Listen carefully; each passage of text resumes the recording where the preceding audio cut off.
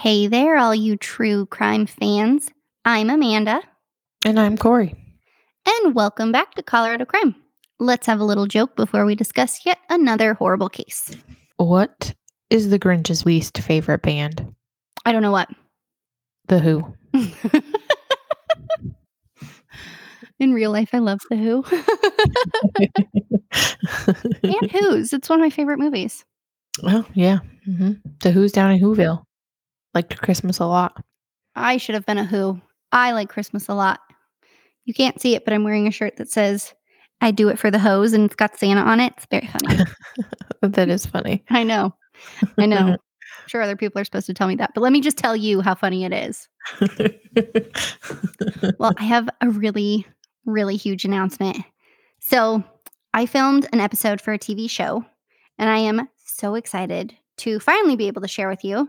I filmed back in July, and I filmed for Investigation Discovery, and it's a show called Murder in the Heartland. And the case was a case that I covered really early on. I think it was like our 6th episode. But it was the murder of Harlem Globetrotter trainer Thomas Bashline. So this will air on December 20th at 8 p.m. And I'm super proud of it, and I'm super excited to be able to share it with you. So I'll remind you guys again as it gets closer, and maybe we can do like a watch party or something after. I'm not sure. I'll have to work out the kinks there. But either way, I hope you guys check it out. And I will link that podcast episode in our show notes so you guys can check it out if you haven't already. Ooh. Yeah. Yeah. It You're was gonna be my famous. first murderer, or my first encounter with a murderer, I believe is the title of the episode. So, Nice. yeah. You're fancy now. I know. I'll have to start waving like the mayor. Like some babies signing Right. autographs. You will. Oh, I'll have to be like, I remember her when. As I'm rocking in my rocking chair in front of the nursing home. I'll be in my rocking chair too. Don't act like I'm not an old lady. All 32 years of me. Well, cool. Do you have anything you want to add before we jump in? Yes. And it's the holiday season. Yay! So I thought maybe I'd throw in something a little different and give you a mocktail recipe to wow your friends and family. Ooh. You could make this your signature mocktail that you bring to parties or have at parties, or you could add liquor and make it your signature cocktail. So it's called the cranberry mint mocktail. It is ever got it, but does everyone have a piece of paper and a pencil or a pen? We'll share it. I'll give you time. Hold on. Okay. It's 1 cup of cranberry juice, 1/4 cup of sparkling water, or you could use Sprite or whatever you want. Sometimes sparkling water is kind of gross for me, so I would probably use 7-Up or Sprite or even ginger ale. Oh, ginger ale would be really good. That's a good idea. 2 tablespoons of mint syrup, 8 to 12 frozen cranberries, some sprigs of fresh mint, and crushed or cubed ice. In a large measuring cup, measure your cranberry juice, your sparkling water, and your mint syrup. Stir that all up to combine and pour into 2 cocktail glasses filled with the ice and cranberries and garnish with a sprig of mint. And then if you wanted to add your liquor, you could do that while you're mixing it up and pour it into your cups. And happy holidays. Yum. I'm going to try it. Yeah, you should. It sounds delicious. I think you can get mint syrup off of Amazon. Oh, okay. That's a good idea. Yeah. Give something, it's a little something for parties.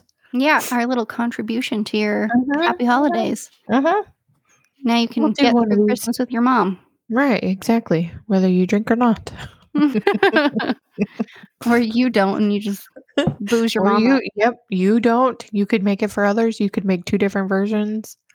That could be the kids' version. It doesn't matter. Nobody has to know that you don't drink. It's your business. Exactly. I don't drink. We don't either. Woohoo! But not because we're like morally against it. No.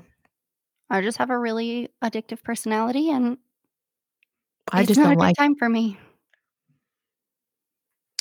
That's not true. Sometimes I'll have a chocolate martini because I do enjoy that. Aww. Mhm. That was my first drink that I had legally on my birthday. Oh. When we went to Chicago together Oh. after work that night. Oh, yeah. That is Yeah, right. I know. I felt very fancy. They are fancy. They are very fancy. Hmm. All right. Let's get into it now. All right. This week, we are going to discuss the abduction and murder of Jessica Ridgeway. This case does discuss the murder and sexual assault of a child. Listener discretion is advised.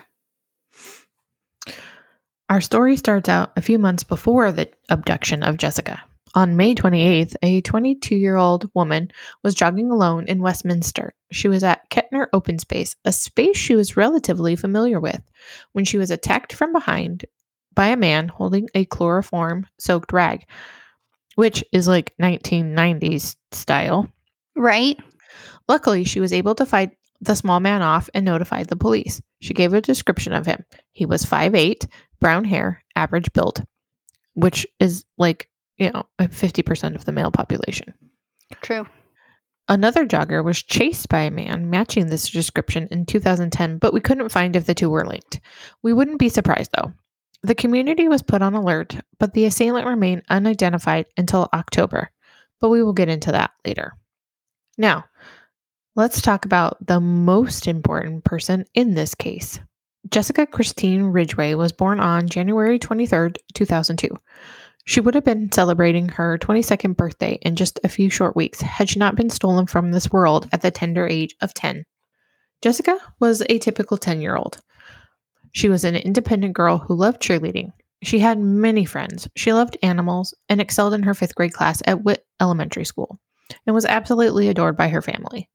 At the time of her disappearance, Jessica's parents were in the middle of a terrible custody dispute. Both parents wanted custody of Jessica, but any amount of animosity or resentment the other felt was immediately gone after Jessica went missing. Jessica loved the color purple, which was made apparent by the purple-framed prescription glasses she wore every day.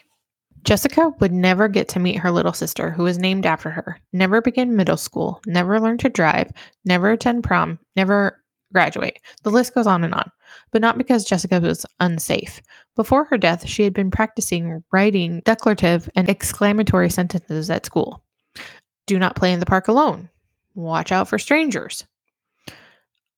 On the day Jessica disappeared, she had called a friend and neighbor to walk to school together. Her parents taught her not to talk to strangers, and there is safety in numbers. But the 17-year-old who ended Jessica's life didn't give her a chance to utilize the safety she had been taught.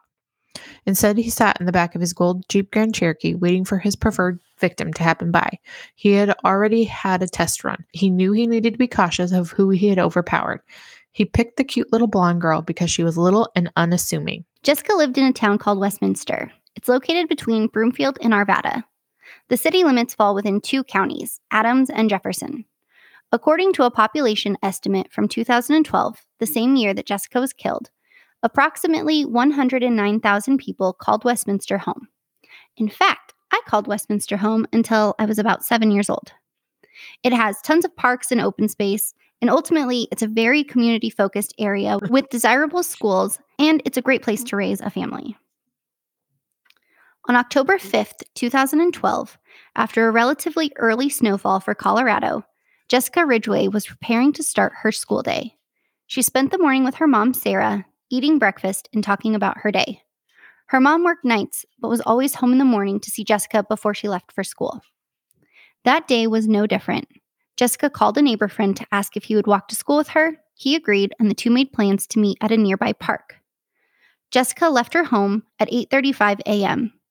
As she walked to meet her friend, she gathered up some freshly fallen snow and cupped it into a snowball, having no idea what kind of horror she was about to face. When Jessica didn't arrive by 8:40 a.m., her friend left, assuming she had gotten a ride from her mom. All right, so let's talk about the 17-year-old boy who would go on to commit such atrocious crimes. FBI profilers actually thought he was a traumatized grown man. So I do have to say that I hate this kid. And in real life, I don't hate a lot of people. The list is relatively short. Chris Watts, whoever killed JonBenet Ramsey, and Austin Sigg. All three are complete pieces of shit, and I don't care which way you slice it. They're the shittiest people to have ever walked the earth. So I'm going to try to do my best to not let that get in the way of telling you this story. But I assure you, when we're done, you'll hate him too. So Austin Sigg was born on January 17th, 1995. He grew up in Westminster and actually attended the same school Jessica did when he was her age.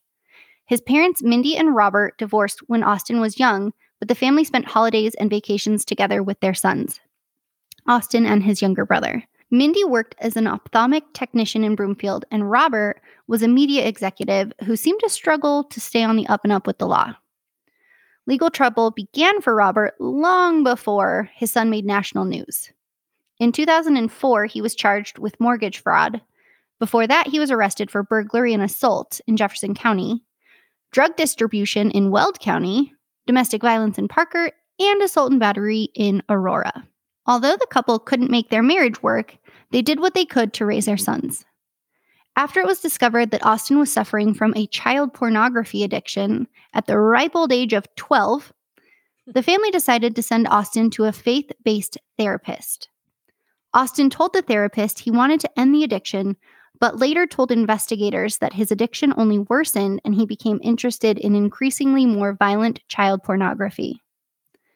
After his arrest, detectives found sexually explicit pictures and videos of children, as well as scenes of sexual bondage, rape, and dismembered human remains. The therapist begged Austin's parents to control the access he had to TVs and computers, as this was not an issue he could solve on his own, but was met with little to no help. A little sidebar. This is not going to turn into a conversation about the ethical viewing of porn involving adults. If you like adult porn and you are 18 years of age or older, you do you. We're not judging what you do in your spare time. As far as any and all child porn, if that's your cup of tea, you are listening to the wrong podcast and you can fuck right off. There is a problem with younger people viewing porn and the effects it can have on your mental health and how women can be objectified.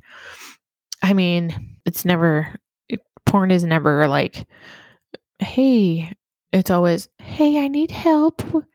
Porn is stupid. No, so I actually had like a really scary sleepover incident that involved porn when I was way too little to like actually understand what it was. But I mean, I didn't grow up to murder people, and maybe she did. I don't know. I have no idea. That was a friendship that I ended as soon as I was safely away from her. But I digress. Just know that we're not saying that if you enjoy adult porn, you're going to be a murderer. But the whole child porn thing, find a better podcast. Well, there's different, like if you're a sexual sadist and you enjoy that sort of porn, you should probably get some therapy. If you like your regular mom and dad porn, you do you.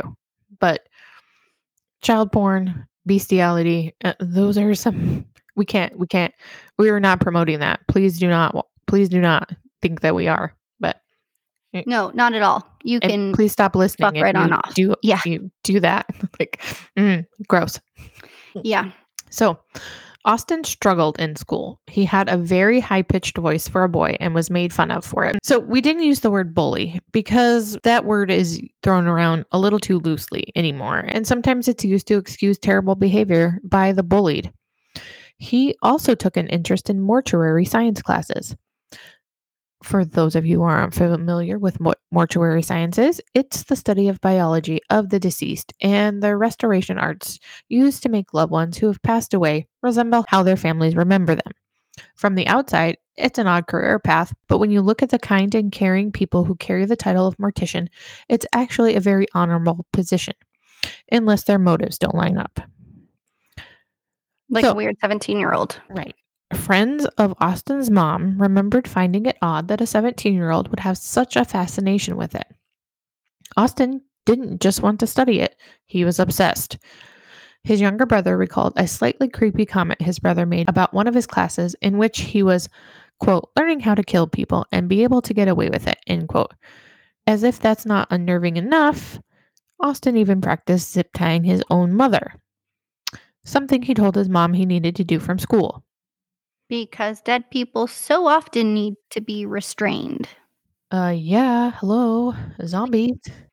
That just wasn't a red flag for you? And I mean, I guess, like, She's like, okay. Yeah, like if Like your children are asking to zip tie you, it's an automatic no. Yeah.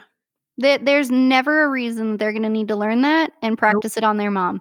If Nope. it's something they're learning how to do, they're going to learn how to do it at school. So don't let your kids zip tie you, folks. No. At the time of Austin's arrest, he was in a committed relationship with a girl who he spent at least one night a week with at her house. Like staying over? Yeah, at Oh, 17. okay. After the arrest of her son, Mindy confirmed that Austin would spend up to 4 nights away from their family home. What did he do on those 3 nights he was unaccounted for, you ask? After his arrest, Austin told investigators that he spent time hunting for a victim. Let's get into what he did when he finally found one. On the morning of October 5th, 2012, as Jessica was leaving her home, Austin grabbed her. She was less than 1,000 feet from her front door. She screamed, but no one heard. He zip-tied that 10-year-old little girl and threw her into the backseat of his Jeep. Jessica asked her captor if he knew her mom. She continued to ask questions. Would she see her mom again? When could she leave? Was he going to hurt her? Austin lied and told the scared little girl that everything would be okay. When she saw litter boxes at his house, she asked about his cats. She tried to connect, to be a human to the boy who would eventually kill her. After she was in the vehicle, he drove her to his home and carried her upstairs to his bedroom.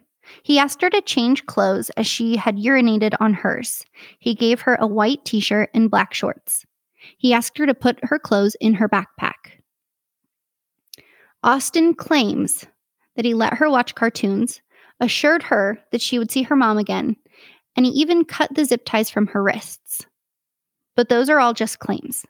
There's no proof that Austin showed any glimmer of decency towards Jessica. For almost 6 hours after he was arrested, Austin told investigators his version of events. He was sure not to leave out any graphic information. He calmly described himself as a monster, and he continued to ply investigators with intimate details that only the killer would know.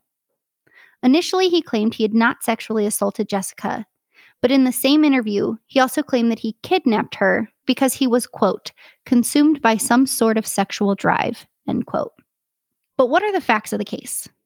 Austin can still tell his side of the story. Jessica's story is less forthcoming, as she's not here to tell it. What we know is Austin cut Jessica's hair. He tried to strangle her with zip ties, but he cut his hands and stopped.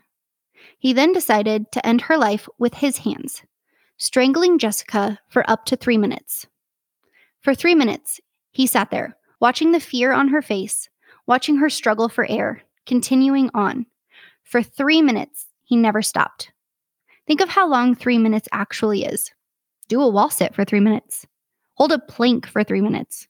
Hold your breath for 3 minutes. And now, think of all the thoughts you could think in 3 minutes. When those 3 minutes passed, Jessica's body was twitching due to the lack of oxygen. So Austin did the only logical thing he could think of and put her face in a bathtub full of scalding hot water. Austin then took Jessica's body and began to methodically dismember it, making it a sexual experience for himself. He enjoyed every second. He didn't stop to think about the pain he caused Jessica, her family, his family. He only thought of himself and his deranged sexual desires. In the meantime, Jessica's school tried to call her mother to notify her of Jessica's absence. Sarah had recently applied for a college that kept calling her. Since she worked nights and needed to get some sleep, she left her phone in the other room. At 4:30 p.m., Sarah wakes up to an empty house. Jessica should have already returned home from school, but was nowhere to be found. That is when Sarah discovered that the school left a message about Jessica's absence. It was then that Jessica Ridgeway was reported missing. An Amber Alert was issued around 9:15 on October 5th, 2012. Jessica had been dead for almost 10 hours by then. Searches began overnight. 2 days later, on October 7th, Jessica's purple backpack, urine-soaked clothing, and her glasses were discovered on a sidewalk in Superior, Colorado, about 6 miles from her home. A homeowner in the neighborhood saw the backpack and posted it to their neighborhood site, writing, "Found this morning on the sidewalk at Andrew Drive and Alpha Court. Water bottle has Jessica Ridgeway name on it. Come and get it." Searches continued. Police presence near where Jessica's backpack was found intensified. Her family pleaded for her safe return and set up a Facebook site to help with tips, searches, and any new information. Around 7:30 p.m. on October 10th, remains were located at Patridge Park Open Space in Arvada, Colorado, about 9 miles from Jessica's home. Initially, no identification was released, but the public assumed it was Jessica. The following day, October 11th, police announced that the remains were not complete. Hearts around Colorado broke on October 12th when the partial remains were confirmed to be those of Jessica Ridgeway. Police began going door to door asking for neighbors to submit DNA samples. Sample after sample was submitted to CODIS. On October 16, 2012, more than 3,000 people, clad in all purple, gathered to celebrate the life of Jessica. During the service, photos and videos of Jessica flashed on the screen and showed a montage of views. Images of Jessica wearing glasses and hugging a dog gave way to Jessica flashing a grin after losing her front teeth. Photos of Jessica in a beautiful dress gave way to an image of Jessica hugging family member after family member in a seemingly endless stream of love. All the images were accompanied by some of Jessica's favorite songs. On October 18th, police asked the public for any information regarding the attempted abduction on Memorial Day at Kentner Lake that we discussed at the beginning of this episode. Thankfully, the woman who was attacked went straight to the police and the DNA was collected. On October 19th, police asked the public for help once again. This time they needed help identifying a cross that was found with Jessica's partial remains. And this is where the case catches its first break. You would like it to be DNA, right? Well, there was a mix-up with the DNA, and Austin's DNA was in fact sent to be tested against the DNA from the jogger and Jessica, but the DNA was not actually tested. The envelope was sent back empty, signifying no match because Austin Sigg's DNA was not tested. His sample was lost. Oopsie. Yeah, that's a big misstep there. Austin thought he was smart. He thought he would get away with this, but his mom's friend saw the news article asking for help identifying a cross that was attached to the case. She saw the cross and remembered her friend's son and his weird obsession with death, and remembered that he had a cross necklace almost identical to the one being shown on TV. She called the tip line and reported it. On October 22nd, police officially announced the link between the attempted abduction and Jessica's cases together. It was confirmed that the same person who tried to kidnap the female jogger also killed and dismembered Jessica Ridgeway. And then, in a turn of events that no one saw coming, Mindy Sigg called Westminster Police Department and reported that her 17-year-old son, Austin Sigg, confessed to the kidnapping, murder, and dismemberment of Jessica Ridgeway. That wasn't all. She went on to say that some of Jessica's remains were still in the crawl space of her home. On Tuesday, October 23rd, 2012, at 7:45 p.m., Austin Sigg was arrested and taken into custody at Mount View Youth Services Center. He faced 15 charges related to both Jessica and the jogger attack. 3 days prior to the start of his murder trial, against the advice of his legal team, Austin Sigg pleaded guilty to all 15 charges, including first-degree murder, kidnapping, sexual assault of a child, sexual exploitation of a child, and attempted kidnapping. This was the first time he admitted to sexually assaulting Jessica. The sentencing trial began on November 18th, 2013. Austin Sigg was not eligible to be sentenced to the death penalty due to him being 17 at the time he murdered Jessica. The following day, November 19th, Austin Sigg was sentenced to life in prison with the possibility of parole after 40 years. But, God willing, he will never again be a free man, as he was sentenced to serve an additional 82 years. Austin Sigg is currently incarcerated the same way Christopher Watts is, in safety. It was announced that Austin would serve the remainder of his sentence in an undisclosed location for his safety and privacy. Hate him yet? His privacy. His safety. It's disgusting and it infuriates me. And I know prison is for reform. I believe people can be changed.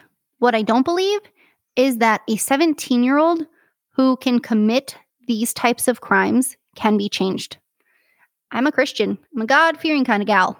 But Austin Sigg is nothing shy of evil. Jefferson County District Court Chief Judge Stephen Munzinger said it best. He said, quote, "Evil is apparently real. It was present in our community on October 5th, 2012. On that day, its name was Austin Sigg," end quote. Before we leave you for the week, we want you to remember Jessica. We want you to remember that sweet little girl who loved her mom, loved her dad, and loved the color purple. The little girl who had her entire life ahead of her. Take her memory with you today and keep her family in your hearts as we continue through the holidays, as we imagine this is a difficult time for them. She is who we should remember. She is the most important person in this story. Thank you so much for joining us today. If you haven't already, please subscribe so you can be notified every time we upload. If you enjoy listening to us every week, please leave us a review on Apple Podcasts or wherever you listen to your podcasts. New episodes are released every Friday at 10:30 a.m. Mountain Standard Time. Please follow us on Instagram, Facebook, and YouTube at Colorado Crime Pod for information on next week's episode, as well as other true crime happenings. We hope you have a beautiful day wherever you are. And as always, stay safe. Until next time, podcastians, have the weekend you deserve.